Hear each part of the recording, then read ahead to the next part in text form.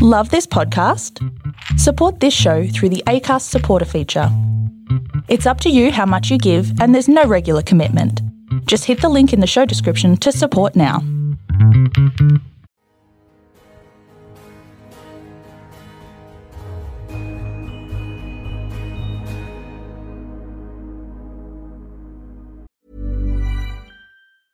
Mother's Day is around the corner. Find the perfect gift for the mom in your life with a stunning piece of jewelry from Blue Nile. From timeless pearls to dazzling gemstones, Blue Nile has something she'll adore. Need it fast? Most items can ship overnight. Plus, enjoy guaranteed free shipping and returns. Don't miss our special Mother's Day deals. Save big on the season's most beautiful trends. For a limited time, get up to 50% off by going to BlueNile.com.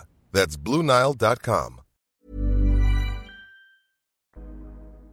Hey Terras, I'm Teresa. And I'm Rachel. And you're listening to Terra Australis.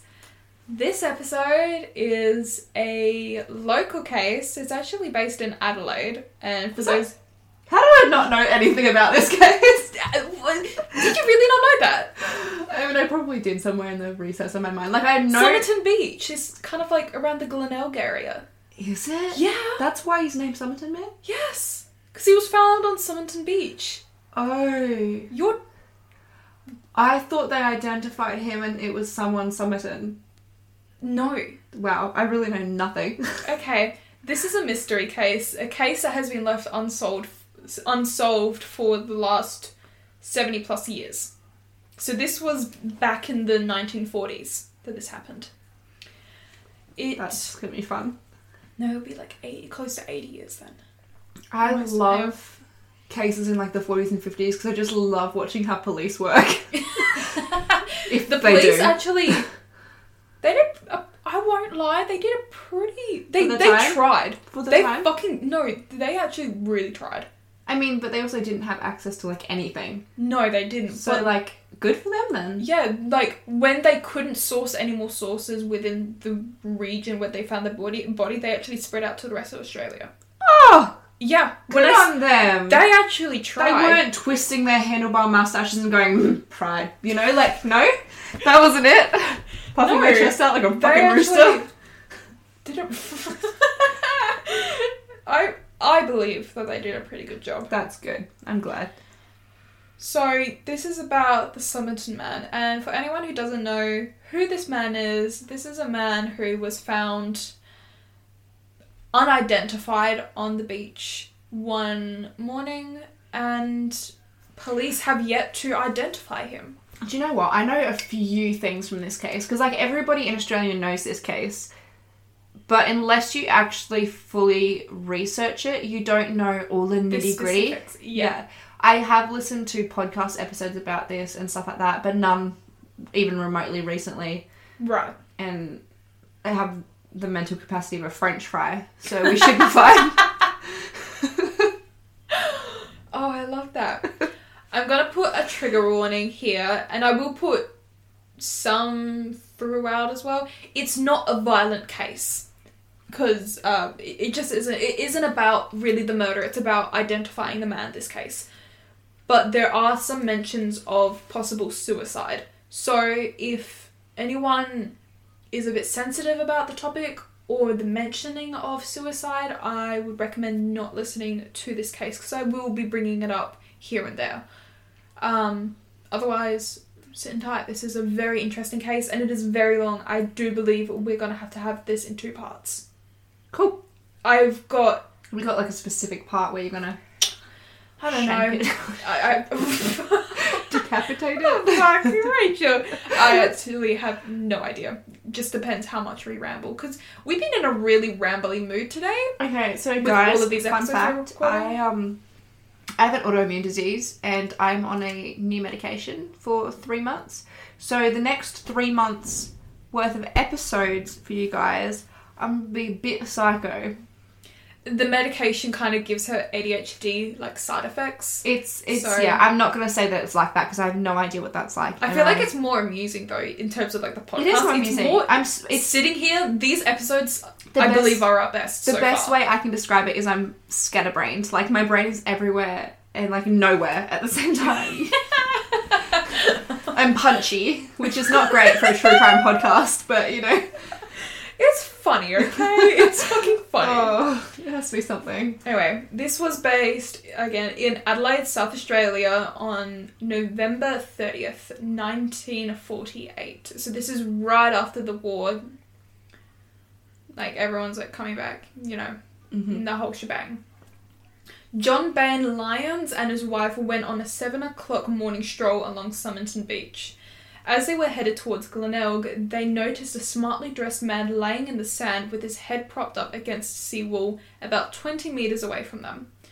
With legs stretched out and feet crossed, the couple watched as the man lifted up his right arm and then let it fall back down again, as with what appeared to Lyons to be a drunken attempt to smoke a cigarette.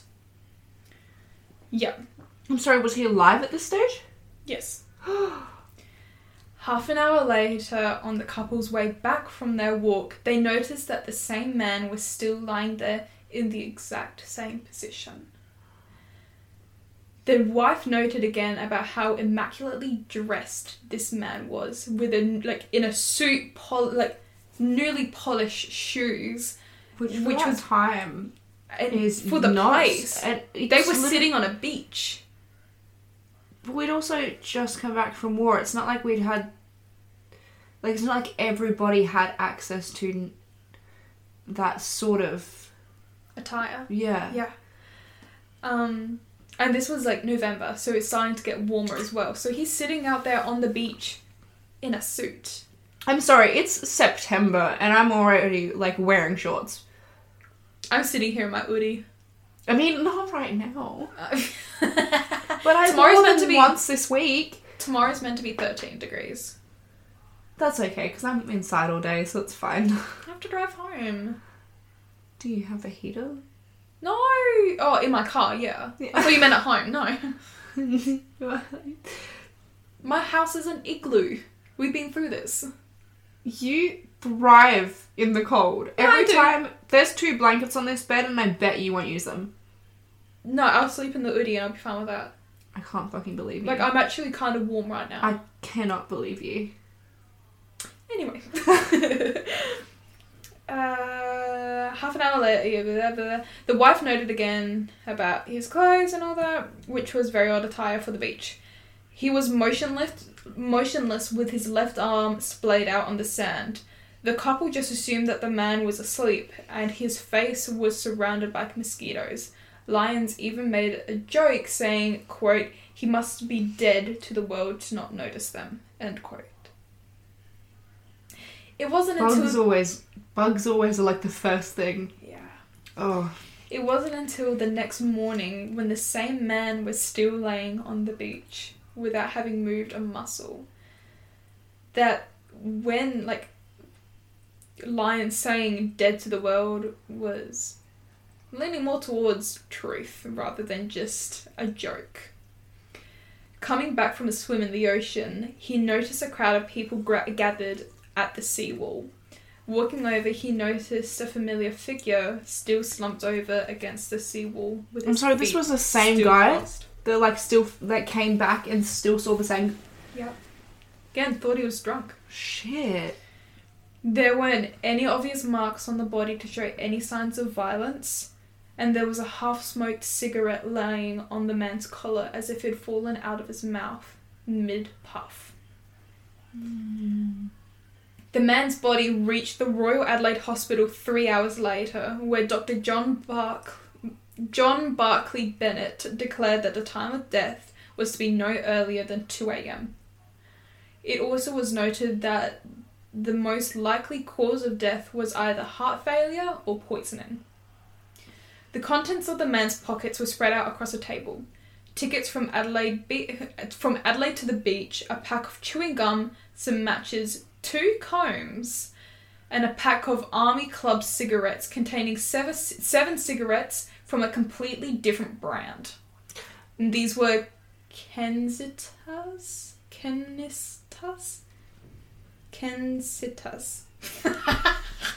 I have no idea. I don't think that's a brand anymore. Kensitas. That's not a brand in They're Australia significantly more expensive than the Army Club cigarettes. But it was the Army Club packet? Yes. I mean, to me, that doesn't seem super weird. Because I know that for a fact that my stepdad will have, like, multiple packs and he'll take more out of one and then put it into his pocket. Like, it's to me, it's weird, but I mean, people do it. Okay. There was no wallet, no cash, no ID. None of his clothes bore any name tags, which wasn't actually too, like, out of the ordinary back then, because, again, it was, like, during, like, the Cold War. So, new clothes were a very, like, rare thing almost. So, clothes were constantly being passed around, pretty much. Mm-hmm. And tags would be cut off. So, him not having any tags wasn't really that big of a what the fuck. Oh, that wasn't weird? Not really. Because I know that because, like, if you're given clothes by someone and they have their name written on the tag, you don't want those clothes to go back to that person or someone with a similar name. That's why I was going to say, because I know that when I've listened to this case before, there was, like, a theory that the cat tags were cut off because they had his name on it and people didn't want, like, whoever did this didn't want his name to be known. See, because the first time I listened to this case was through a podcast. Yeah. And they mentioned how it wasn't actually that out of the ordinary. Ah, okay. So. See, the one that I listened to, that podcast isn't even around anymore. And it's really sad. I wish that they were, but yeah. They were saying, you know, like, because they would go into, like, theories about cases. Yeah. And their sort of theory was that maybe the tags had been cut off because they did have his name written on them. That could be a possibility. And maybe that would be an identifier and this person didn't want him to be identified. Who knows? Or something. No one knows who this man is, so. Still? Yeah. Still? I thought that was like a... No, I've been saying this case is still unsolved 70 plus years later. It's still open. Oh... I hate that. I hate unsolved things. Yeah. No, but I love it. I love, like, so the conspiracy behind it. Sorry, catching up to the part where I was at. And one of his trouser pockets had been neatly repaired with an orange thread. Yeah. When a full autopsy was carried out the following day, the post-mortem did little to shed new light on the situation, and police had already exhausted all of their main leads to the man's identity. Can I ask something? Yes. With the autopsy, was there a tox screen done? Oh, like, what? did they said that his cause of death could have been, like, heart attack or poisoning. Did they do a tox screen, like a toxicity screen, to show whether he was poisoned? We'll get into that. Okay. What was found was that the man's pupils were smaller than normal, and a dribble of spit had run down the man's mouth as he laid on the autopsy table. Oh. This was ruled off as he was probably unable to swallow it when he died. His spleen was described as strikingly large and firm, about 3 times the normal size, and the liver was filled to the point of being swollen with congested blood. What the fuck is going on? Do you see why this case intrigues me? If you don't tell me that one of the theories is aliens, I'm going to be very disappointed. It's not. Fuck's sakes. I mean, there's probably someone out there. Oh, for sure. It's always a theory of aliens. I don't think so. No, neither do I, but there's always... There are more believable conspiracies that we'll get into. But every single time there's anything that's, like, unexplained, people are like, look, I don't know, aliens. But aliens. Like, that's it. Pathologist John Dwyer, I think, found the remains of his last meal, a pasty, along with more blood, which further suggested that the man had died of poisoning, though there was no indication that the pasty itself had been poisoned. Right. If the man was poisoned, it would explain his behaviour on the beach. Slumped against the wall in a suit, raising and dropping his right arm seemed less like drunkenness and more like the effects of a slow-working lethal dose. Mm-hmm. But even so, repeated tests done by expert chemists found no trace of any poison in the blood or in any of the organs, meaning that a cause of death was yet to be found. his spleen was literally about to fucking explode. That might do it. On top of these, there were some other Your fingers are fucking cold! Sorry. Don't touch my feet! I moved before and my ankle like popped and it hurt. On top of these, there were other peculiarities found about the man. He had extremely high and very well developed calf muscles, although in his late 40s. Did you say extremely high? As in like they sat high? No, like they were like thick. Like he had like some thick ass like, calf muscles. They were like extremely pronounced and all that. Like, but Yeah. like high. Oh, Yeah. okay. She's just motioning to me. Yeah. But like, I actually thought you just meant they were higher up in his leg, and I was very confused. Jesus Christ. It's a weird case. I don't know. And although in his late 40s, he had the legs of an athlete. Oh. Meanwhile, his toes were oddly wedge-shaped, as if he had a habit of wearing heeled and pointed shoes. His foot shape, however, can also be found along ballet dancers, which strikes up the question of whether the deceased man happened to be a ballet dancer. Well, that would explain the calf muscles too. And it would explain the toes. Yeah, it would explain all of his physical attributes, yeah. Yes. All of these physical factors left the coroner, Thomas Cleland, extremely puzzled. The only practical solution was given to him by a professor called Sir Cedric Stanton Hicks. The professor informed Cleland that it was a very rare poison that had been used, one that had the ability to decompose very early after death, leaving no trace. The only poisons capable of doing this were so dangerous and deadly that Professor Hicks refused to say their names out loud in court and instead handed Cleland a piece of scrap paper with the poisons' names written on it. Mm. These poisons were digitalis and stropafin? I'm sorry. Nothing that anybody of us have access to. No. Actually, we'll get into that. Okay. With Professor Hicks leaning towards the latter. So he thought it was a stropafin? Stropafin. Strophanthithin. Can I see it? Yeah. That one. Stropanthin? Stropanthin? Stropanthin? Was the PH? Stropanthin? Yeah, I don't know. Stropanthin, we'll go with that, is a rare glycoside. Did I say that word right? I can't see your notes. It should say, yeah. Glycoside, yeah. Derived from the seeds of some African plants and was historically used by a small and not well-known Somali tribe in their poisoned arrows. Ooh, alrighty. Yeah. With more questions now than ever, police continued their investigation.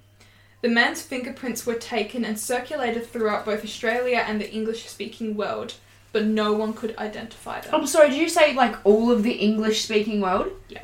I mean, yeah, this case has been unsolved for 70 plus years. No, this was still within the first few months. But everybody would be trying to... Well, because it's puzzling. Like, everybody wants to solve it. Like, no one knows the cause of death, no one knows an identity, no one has any leads, and nothing. they went throughout their entire English-speaking... Yeah, so, like, England, America, like, Europe, yeah. My God. Yep. I wonder if he did speak English, or if they could determine his exact ethnicity now. No idea. But say they traced his... The dude's buried now. I was going to say, but, like, say they traced his genetic... Because I don't know that they could have done this then, but, you know, like, Ancestry.com sort of thing. Like, trace his ancestry, found out exactly where he was from, and that narrowed down the search. Maybe. But obviously they didn't But at have the same time, access his to body is decomposed for, like, 70 years, so... Yeah. But there's that would little be... they can do now. I wonder if they would have taken samples during autopsy. We'll get into it. Hmm. Just let me get into So it. interesting. People from all over Australia were taken to the mortuary in hopes that someone could identify the corpse. Some claim to have known the man from photos published in the newspapers, and others were distraught relatives of missing people. However, the body continued to remain unnamed and unidentified. Meanwhile, they're just keeping his body in the morgue just because he's unidentified. Yep. My God. By January 11th, so this is about 3 months since they found the body, the South Australian police had investigated and dismissed close to all of their leads. The case was widened in an attempt to locate any abandoned luggage or personal belongings to the man, suggesting that he had come from out of state. The police checked every hotel, dry cleaner, lost property office and railway station within proximity to where the man was originally found. On the 12th, detectives who were checking out Australia's main railway station were guided to a brown suitcase that had been deposited in the cloakroom on the 30th of November, the last day the man was known to be alive. Oh. I have chills. This is like freaking me out. It's fascinating, isn't it? I only remember like very minimal from this case. So like this is exciting. Yeah, it is a very exciting case. So something that's awesome about this case is that there are photos online of all the evidence. So there's photos of the suitcase, and we will have this all on the Instagram. I highly recommend go check it out because this case intrigues me. Staff couldn't recall anything about the owner of the suitcase, and the contents of the suitcase itself didn't reveal much either. The suitcase held a reel of orange thread, the same used to patch the man's trouser pocket, a stencil kit typically used by the third officer on merchant ships responsible for the stenciling of cargo, a table knife, and a handle with the handle cut down, and a coat stitched using a feather stitching unknown in Australia. The stitching was identified by a tailor to have been of American origin, suggesting that perhaps the coat itself or the owner travelled during the war, but searches of shipping and immigration records from across the country produced no likely leads. That cat. Should I let him in? He's going to be scratching at the door. No, just leave him. He'll be all over us. He will. Yeah. The suitcase itself was stripped clean of any identifiable features. No stickers or markings, and the label had been torn off from one side. All but 3 items of clothing from inside the case had the labels removed, much like the ones on the deceased man's suit. These labels bore the name Keane or Keane. So one is spelled Kean, and the other one is spelled Keane. Keen, I guess. Keen and Keeny. I think it would still be Keen because I would still pronounce Keen with an E in the end. But still, it's slightly different spelling still. It's interesting that they're spelled differently. Yeah, because if that's your actual last name, why would you spell it differently? Why would you misspell your own name? I feel like especially it's like an E at the end of your name. So like even if you had like forgotten to put your E in, you can go back in and add the E. It's not like for like my last name if I forgot like the L. Like anyway. But both were deemed impossible to trace. Police concluded with the suggestion from an Adelaide newspaper that someone, quote, had purposefully left them on, knowing that the dead man's name was not Keane or Keaney. That's what I was going to say, that's what the reason... It was probably there to throw them off. I was literally going to say that would be the only possible explanation to me, that they spelt it weird. Like, they just made a name and then, like, forgot to put the E on it because that's not their name. Yeah. Like, that's the only possible explanation I can think of. But at the same time, we'll go into it. I'll go into it later with the theories because I fucking love the theories part of this case. Police brought in another expert, John Cleland, not the same as Thomas Cleland. So Thomas Cleland is the guy from before. They just had the same last name. Professor of pathology at the University of Adelaide, to re-examine both the corpse and the man's possessions. 4 months after the discovery of the man's body, this is in April. Is that right? Yeah, no, we'll just go with it. It doesn't matter. Thomas's examination produced one final piece of evidence, one that would appear more baffling than any other. Cleland discovered a small pocket sewn in the waistband of the man's trousers that other examinators had missed. Several accounts of the case have referred to it as a secret pocket, but it seems to be intended to hold a fob watch or pocket watch. And inside the pocket was a tightly screwed up scrap of paper. The paper held 2 words on it in elaborate printed script, which read Tamam Shud, with its English translation meaning, "It is ended." A police reporter for the Adelaide Advertiser, Frank Kennedy, recognised the words as Persian. He phoned the police and suggested that they obtain a copy of the Ribayat of Omar Khayyam. Poetry. It's a poetry book. It was very popular. The English translation done by Edward Fitzgerald of this book became widely popular across Australia during the war. This book existed in numerous different editions, but libraries, publishers and bookshops were unable to find an edition that matched this type of font used. Again, you can find this on Instagram, like the little note that was type of font. So it was a very peculiar font, but it wasn't handwritten. No. It was like printed. It was like part of a page. Yes. Like it was like a scrap ripped out of a book. Oh, that's so weird. That's not my laptop. Let me quickly try and... I can look it up on my phone. No, it's okay. I've got it. I can just go to the website that I was using through history. Here we go. So that's the font used. Oh, that's very bizarre. Yeah. It's very specific. It is very specific. So they were trying to find a book that matched this font, like an edition of book that matched this font, but they couldn't find it anywhere. It's nowhere in Australia. When taking the police into consideration, the death appears more like a suicide. In fact, the South Australian police always kept the case as a missing persons case and never turned it into a full-blown murder investigation. Because otherwise they would have changed it to homicide. Yeah. Although this information did give little insight, it still didn't identify the now decomposing man. Arrangements were made for his burial, but worried that they were about to bury the very few key... That's literally all they've got. Yeah. Aside from his belongings. Yeah. If they were his. Police decided to embalm/preserve the corpse and have a cast taken of the head and upper torso. The body was then buried and sealed under concrete in a plot of dry ground in case a scenario was to ever arise where they needed to exhume the man. Well, that's very smart. Yep. As late as 1978, flowers could be found in odd intervals on the grave, but no one ever knew exactly who left them there and why. It literally could have been anyone, though. Like, if this has been...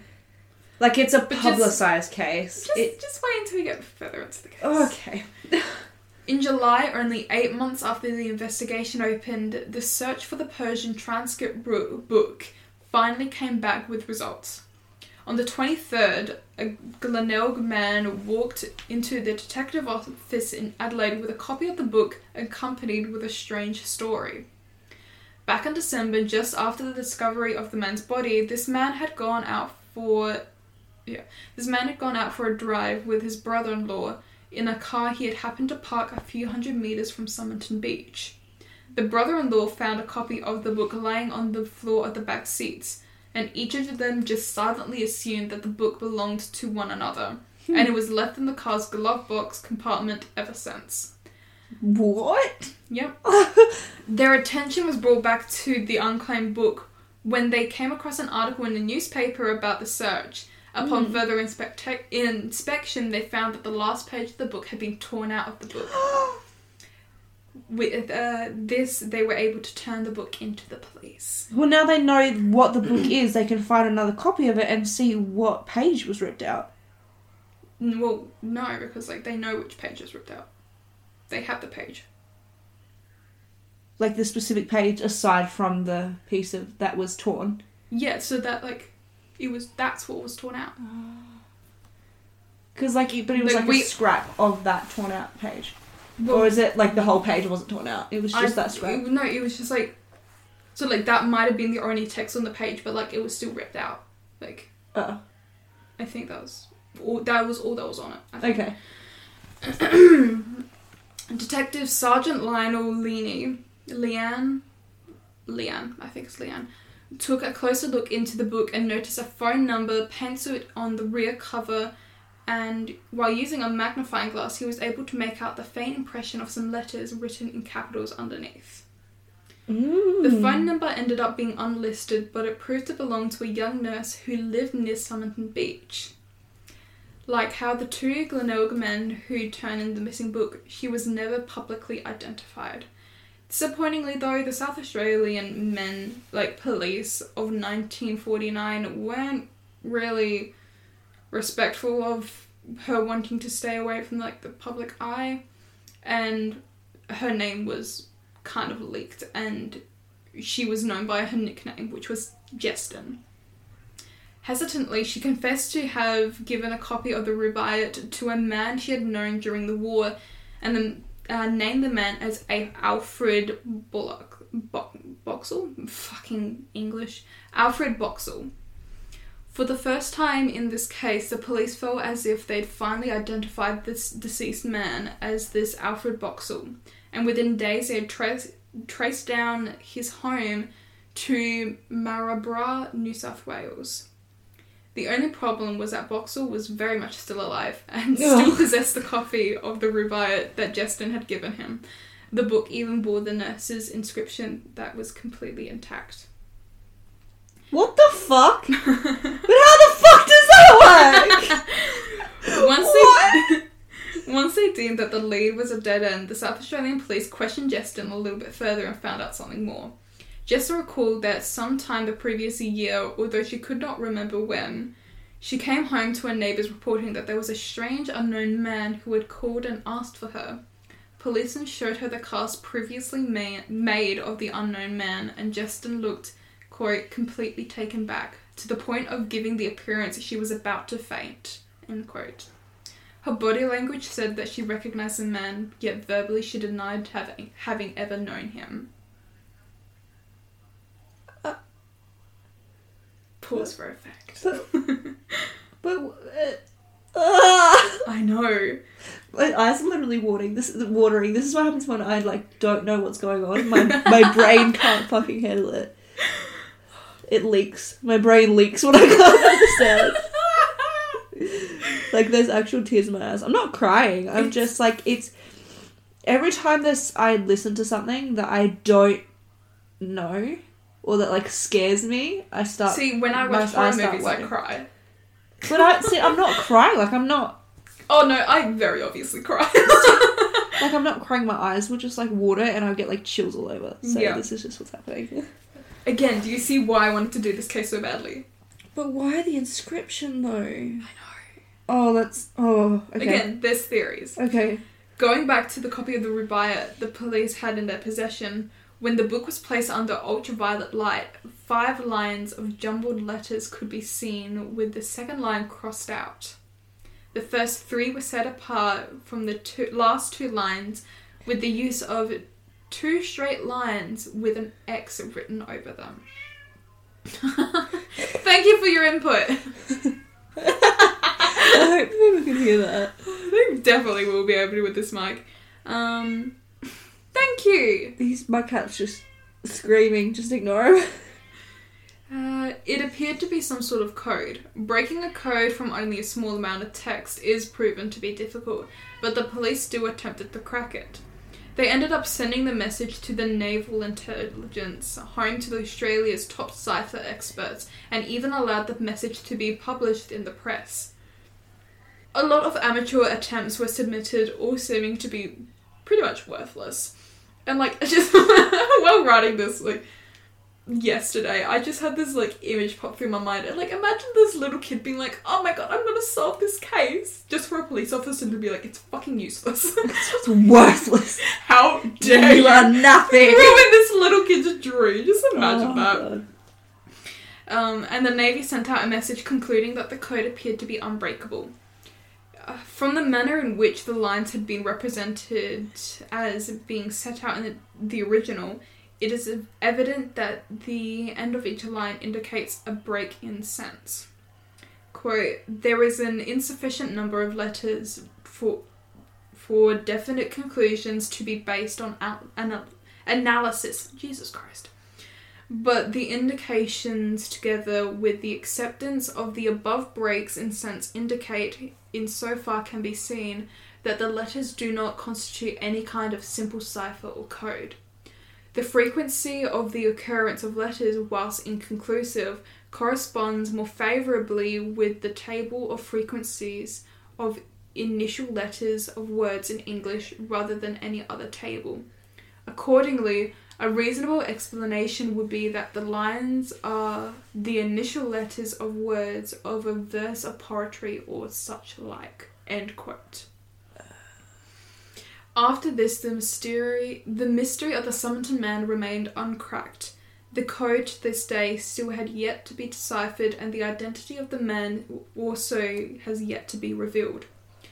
Jeston ended up dying back in about the 2010s. No. And till the day she died, never revealed why she appeared to be so close No! to fainting when confronted with the dead Fuck. man's cast. That's like our only hope. Yep. You're really tearing up. Are you okay? I'm real bad. When the South Australian coroner published the final results of the investigation, it concluded, quote, I am unable to say who the deceased is. I am unable to say how he dies or what the cause of death was. They still don't have a cause of death? Nope. Fuck. They have suspicions, but they don't have any hard evidence to go off of it. I hate that. If a poison, like one of those poisons was used, those poisons go away almost completely straight after death. So there is no evidence. Wow. There is literally nothing to go off of. Over the past 20 or so years, the case started gaining more traction and more amateurs tried to probe at the loose ends of the case left by police. Some of them solved one or two, minor mysteries, but inevitably often created new questions meanwhile. Only 2 individuals so far have made any particular progress on the case. A retired Australian police officer, Gary Feltis, and Professor Derek Abbott of the University of Adelaide. Actually, I think we might be able to fit this all in one episode. Cool. I think it'll be under an hour. Because we've got no banter, because I'm just fucking stumped. It's fascinating, isn't it? It is. I fucking love this, guys. I couldn't research this case, though. I'd get insane. Dude, I enjoyed it so much. I literally stayed up till 2 o'clock. That's why you this said morning. She messaged me in all caps and goes, I finished the case. And I was like, dude, Go to sleep. it's 2 a.m. What? I had to finish it. Plus, by the time, when I was ready to go to sleep at, 1 o'clock, I had, 2 paragraphs left to do, and I was like, you know what, I might as well just smash it. Ugh. Because I still had to drive up here, so. Yeah. I just did it. It's well known that the man's remains It's well known that the man remains unidentified, but was in one way or another connected to Jeston. And even if he wasn't, the nurse's shocked response to the body cast was very telling, to say the least. Questions were raised such as, might the solution be found in her activities during World War II? Did she regularly give copies of the Rubaiyat to other male friends? And if so, might the Somerton man be a former boyfriend, thus explaining why she didn't want to confess whilst being in a relationship with another man? Because while this was happening, she was living with the man who would go on to be her husband. Oh, scandal. Yes. Professor Abbott research definitely supported such questions and was able to trace Jeston enough to discover that she had a son. When comparing photos of Jeston's son to the Somerton man, there were a lot of similarities. Fuck, I want genetic testing. My god. The Somerton man, during his autopsy, was described to have very well-built calf muscles and oddly shaped toes that indicated that he either wore heels or was a dancer. And upon further investigation, it was found that the son of Justin went on to live to be a successful ballet dancer. Oh my god, I mean, I don't know how, like, much I... This raised the question of whether the unidentified man was in fact the boy's father and if he killed himself when he could not see his child. Yeah. I mean, I don't know if that's what happened, but, like, I feel like the son thing is a thing. Yeah. Jesus. Okay. There's no way they can test that. The podcast that I listened to that initially, like, brought my attention to this case, I won't be able to tell you, like, exactly quote for quote what they said, but there's something about, like, the ear shape of the Somerton man, like, the upper part of his ears, like, apparently, like, or, like, it might be the other way around, but it's, like, larger, while in most people it's smaller, and that's the same with the son. So that is such a very uncommon thing. Very uncommon. That has to be it. Yeah. So, could this be a result of an affair? Who knows? Some argue that this theory isn't plausible due to the nature of the deceased man's death. How credible is it that someone would go to as far as to get their hands on to one of two very extremely rare drugs over something more readily available, like a gun or something? I think that she has something to do with it, though. Though both digitalis and strophanthin can be found at the chemist. What? They can be found at the chemist. What? What the fuck do you mean they can be found at the chemist? They are not found in anything that can be casually bought over the counter. But both poisons are used as muscle relaxants to treat heart diseases. Why? The exotic death of the Somerton man suggests that, to some, that he was possibly a spy. Or he had, like, a heart condition and he just had that medication and he just decided that would show up in the autopsy, would it not? Oh, I hate this. Alfred Bollocks had worked in intelligence during his time serving the war. This was the guy who police thought the Somerton man was. And the Somerton man did die at the same time of the Cold War, a few hundred kilometers out. A few hundred kilometers outside of Adelaide was one of the most top secret bases in the world, where it is suspected by some that this was where the poison was administered to him via tobacco, and this would explain why he had a different brand of tobacco, like cigarettes, inside of. Yeah, and that's why he died mid-smoke. Oh. Fuck, this is juicy. Though these theories are far-fetched, there are two main theories that Tamam should that point towards this case being suicide. The first is that the copy of the Rubaiyat handed to the police back in 1949 is apparently impossible to track down. A near-identical version was found published by a New Zealand bookstore chain by the name of Whitcomb and Tombs. The near-identical version shared the same book cover, only its printer was in a more, like, square font. Abbott discovered that there was another man identified as George Marshall found in Australia after the war with a copy of the Rubaiyat close to his person when he died. Very similar to our Somerton man. Marshall was a Jewish immigrant from Singapore, and he had held possession of the 7th edition of the Rubaiyat. At first glance, his death looks more like a coincidence, and the publisher who published the 7th edition, Methuen, I think it's called, and libraries located all around the world were inquired, and it suggested that there was never more than 5 editions of Methuen's Rubaiyat. What? So how the fuck is there a 7th? That's not a thing. What the fuck? Making Marshall's book as non-existent as the Somerton man's book was. Might the books not have been at all, but rather some sort of disguised spy gear to identify them. Oh my fucking god. What? This brings us to the final mystery. When going through the police file for the case, Gary Feltus noticed that there was a statement that had been neglected and always pushed aside. A man gave a statement back in 1959 that on the day the Somerton man was presumed to have died on, the man saw another man carrying another on his shoulder near the water's edge. Although he could not describe the man at the time, the man thought it was someone carrying their drunken friend. Sorry, that pause was not intended. I just brain farted. Might he not have been known as the unknown man at all? Might the body have been found the next morning have been the one on the stranger's shoulder? And if so, might it's conceivably... What the fuck did I write? Sorry, this was all at like 2... Like, this part was at 2 o'clock in the morning. I was delirious. Mm-hmm. And if so, might this conceivably suggest that this really was a case involving spies and a murder? And that's all my research.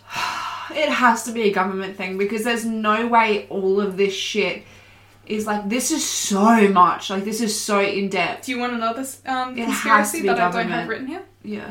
I completely forgot to write this part down because it wasn't in the source that I got a lot of this information was, but it was in that podcast I've been mentioning.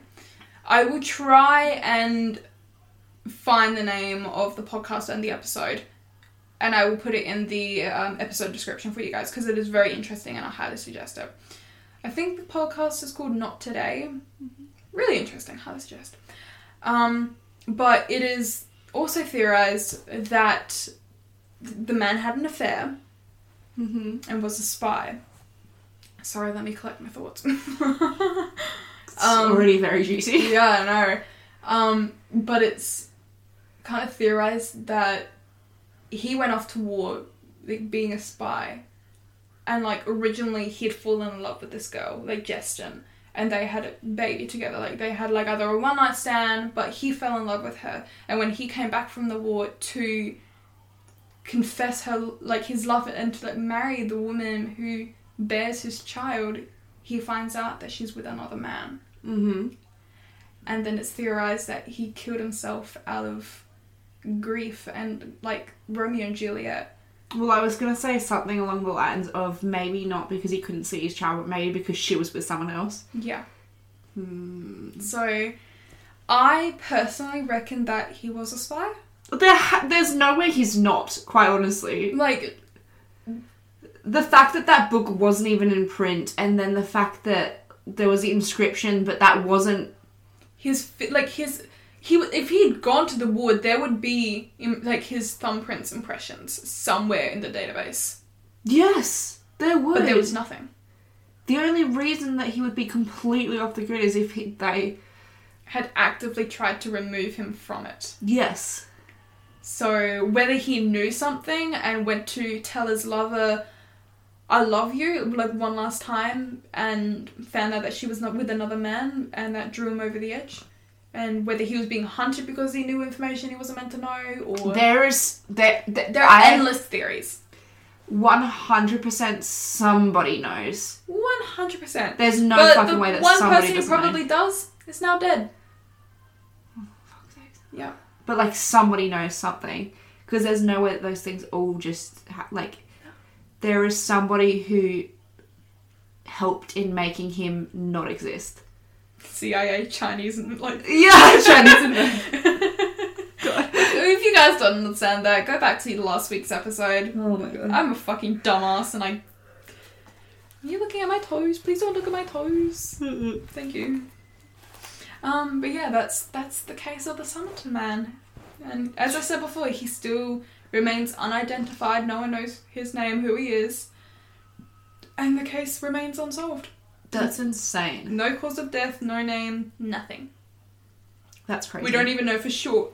Like, it's very possible that the suitcase did belong to him because it had the exact same type of orange thread in the suitcase that he had sewn his pocket with. But whether or not, like, that actually belonged to him or not, that's unknown. Yeah. That's so... It's a fascinating case. I hate that so much. So much. Cases like this actually, like, get me giddy. because they fascinate me so I much. hate them. I just love the thinking side of it. That's why I like conspiracy theories, because you sit there and you're like, is that actually possible? Is that plausible? And if so, what evidence supports that? Ooh. I love the There's analytical so many side of it. questions now. Yeah. But I I like have to go that. to sleep after this, man. I'm sorry. I'm not gonna sleep. I'm gonna message you at 5 a.m. and I'm gonna be like, what about this? What do you think about this? Oh, God. Oh. Yeah. That was... Dude, that's under an hour. Not even mine was like that, and I thought mine was gonna be like 40 minutes. This was literally over 3,000 words long. Yeah. I'm very surprised. It's because there was no banter, because we always No. fill it up with banter, but there was no... I had nothing to say. Like, seriously, Like, there was nothing to say. last week's episode was over an hour long, but that's because it was filled with us just shit-talking that asshole. Understandably, you guys will Yeah. know if you listen to that episode. And if you don't, shame on you. Damn. Fake fan. Shit. Yeah. I had nothing to say. You just ruined your makeup. Ugh, my eyes were watering that entire time. Every time there's something weird, like every time I'm listening to something weird or like something that I don't know, my eyes water. Right. It's a very bizarre thing. I It's do it happened- when I'm scared. It's happened my entire life. If there's something that I don't know, it's literally when I don't know something. Yeah. Because, fun fact, also when I'm singing to a song that I don't know, my eyes will water. Really? Yeah. Or if I'm listening to a spooky case that, like, like if I'm listening to a paranormal episode, because, like, I don't know about... Oh, yeah, the paranormal gets me crying too. But it's not me crying, it's just my eyes start to water, and there's nothing I can do to stop it. And then, like, if there's, like, mysteries, conspiracy theories... like, literally, if I'm singing the words to a song that I don't know well yet, my eyes will start to water. That is Every so time my weird. brain doesn't know something, my eyes start to water. It's just frustration cries. I have no idea. Like, I don't control it at all. And I don't very feel bizarre. anything. Like, I'm not sad, I'm not angry, I'm Emotionless not... bitch. I don't feel anything. No, it's very bizarre. That is very weird. I'm a psychological study in itself.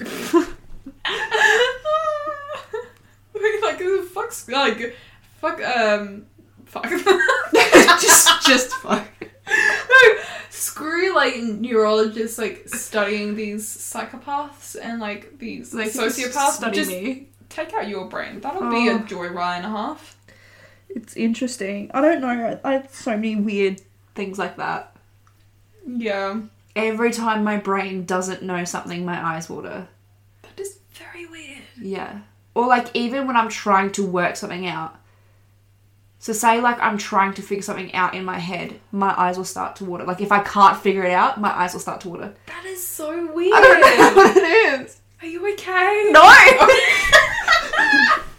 Did you expect a positive reaction to that question?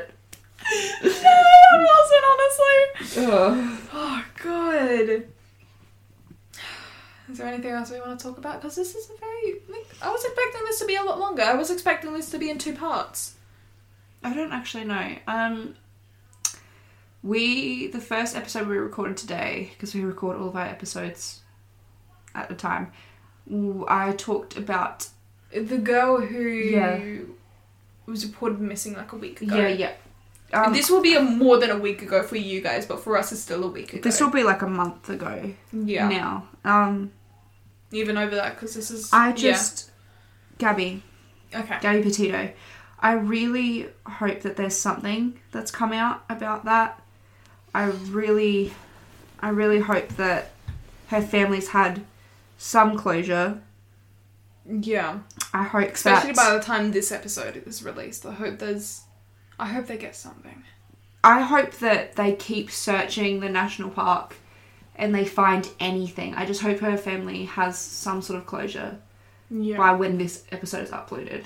Obviously, when we... I hope they catch that asshole. Yeah.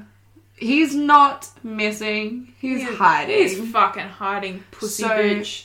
this, at the time of us recording this, that's the current situation. I really hope that something has come up. By the next time we record, we might have more on the situation, and we will try Maybe an to update on the Instagram as well. Like, say that we're following it. I'll leave that to you because I didn't even know about this until you mentioned it today. I'll follow it. Like, if there's an update, I'll post the update as well.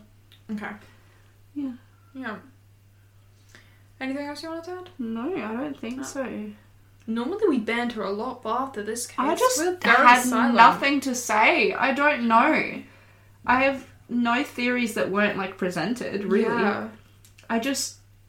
Oh, I so wish that there could have been something to do with, like, something with his genetics. Like, something found with his genetics. Because I feel like a lot of it could be solved with his genetics. Yeah. But at the same time, this was all done in, like, the 1940s, 1950s. Well, that's the thing. Clearly, if there was something that could have been done with genetics, The fact that they would they have even done went it. as far as to do, like, fingerprint comparisons. Oh, yeah, they did good, but like, it's just... See what I mean? They actually fucking tried. Yeah, I just assume that if there was something that could have been done with that, then they would have done it. Yeah. Mm. Or maybe, because, like, going off the spy thing again, so you know how in fucking Captain America, the movie, how when Captain America... What? Steve? I got confused whether that was the actor's name or not, sorry.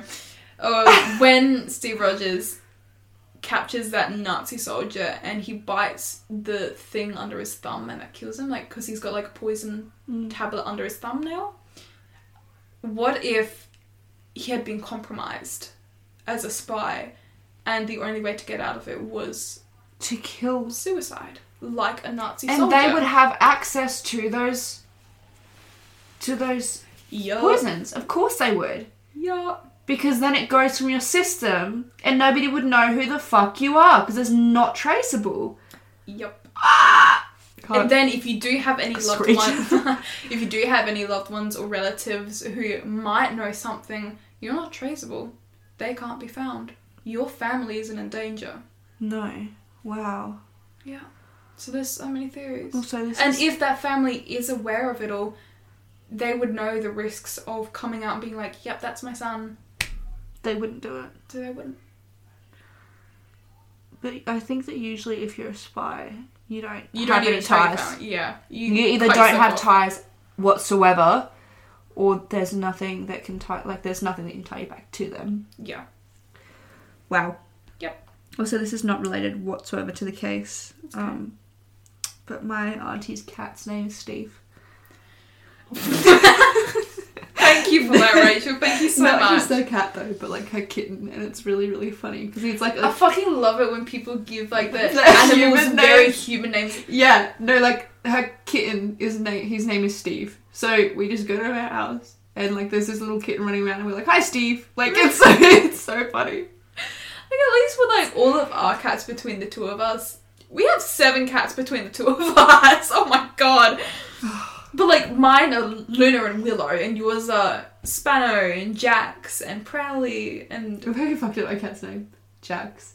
Jax. Is it not? Jazz. Fuck. We named them all when we were kids, and half of them are named after Transformers. See, I love the name Luna, and for a while, like early teenage years, I wanted like my firstborn daughter to be called It's Luna. such a pretty name. It is a pretty name until I gave it to my fucking cat.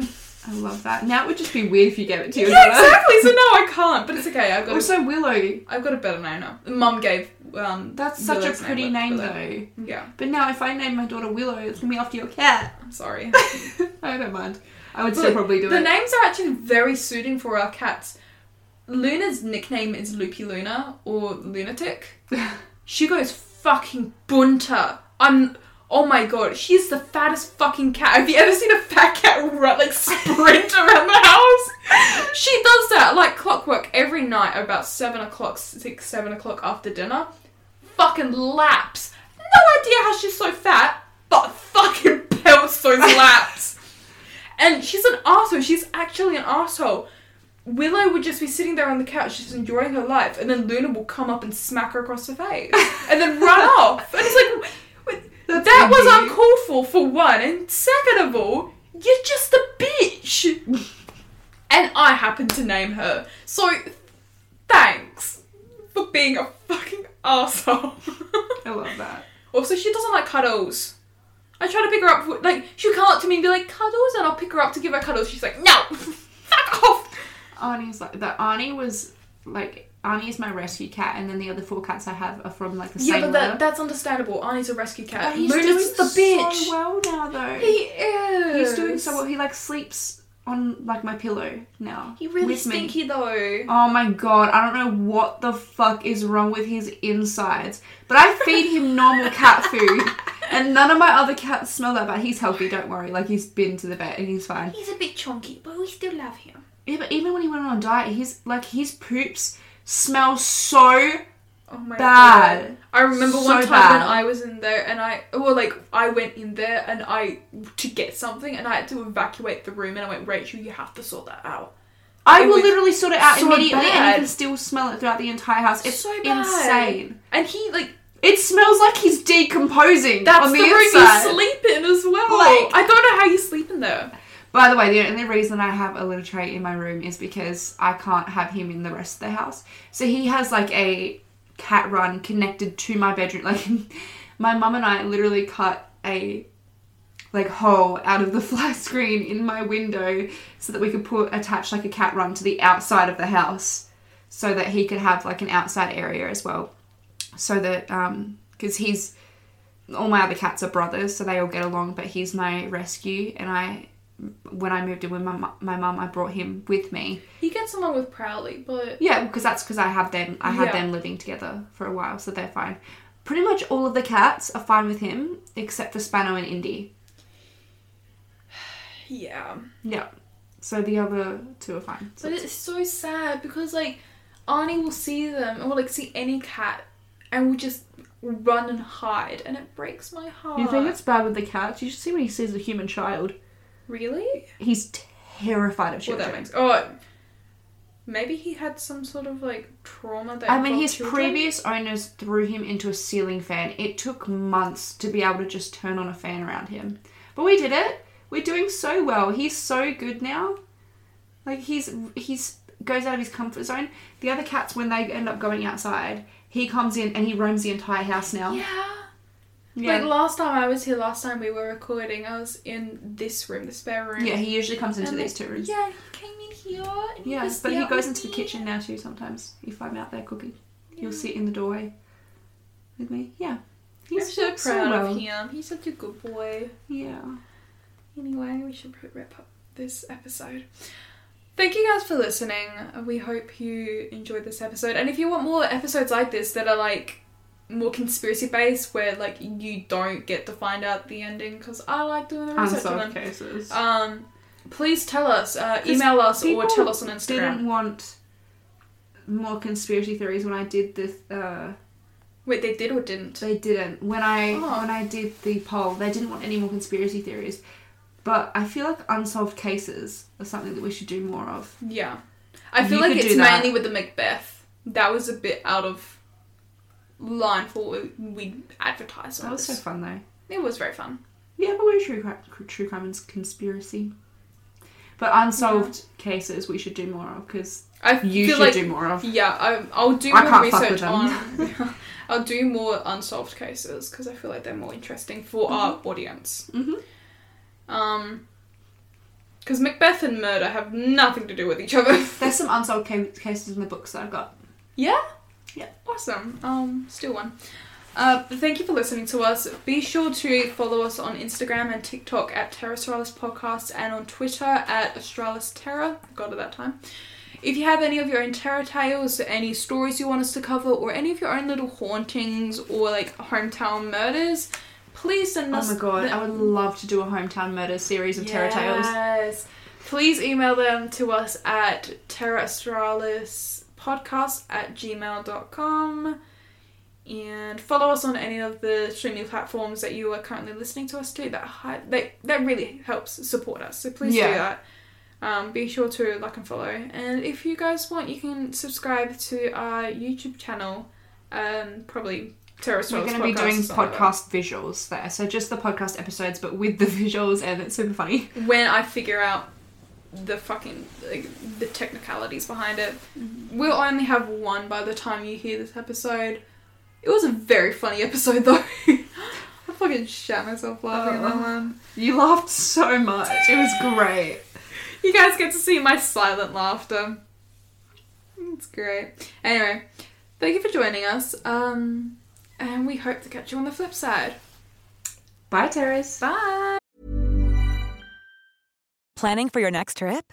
Elevate your travel style with Quince. Quince has all the jet-setting essentials you'll want for your next getaway, like European linen, premium luggage options, buttery soft Italian leather bags, and so much more. And is all priced at 50 to 80% less than similar brands. Plus, Quince only works with factories that use safe and ethical manufacturing practices. Pack your bags with high-quality essentials you'll be wearing for vacations to come with Quince. Go to quince.com/pack for free shipping and 365-day returns.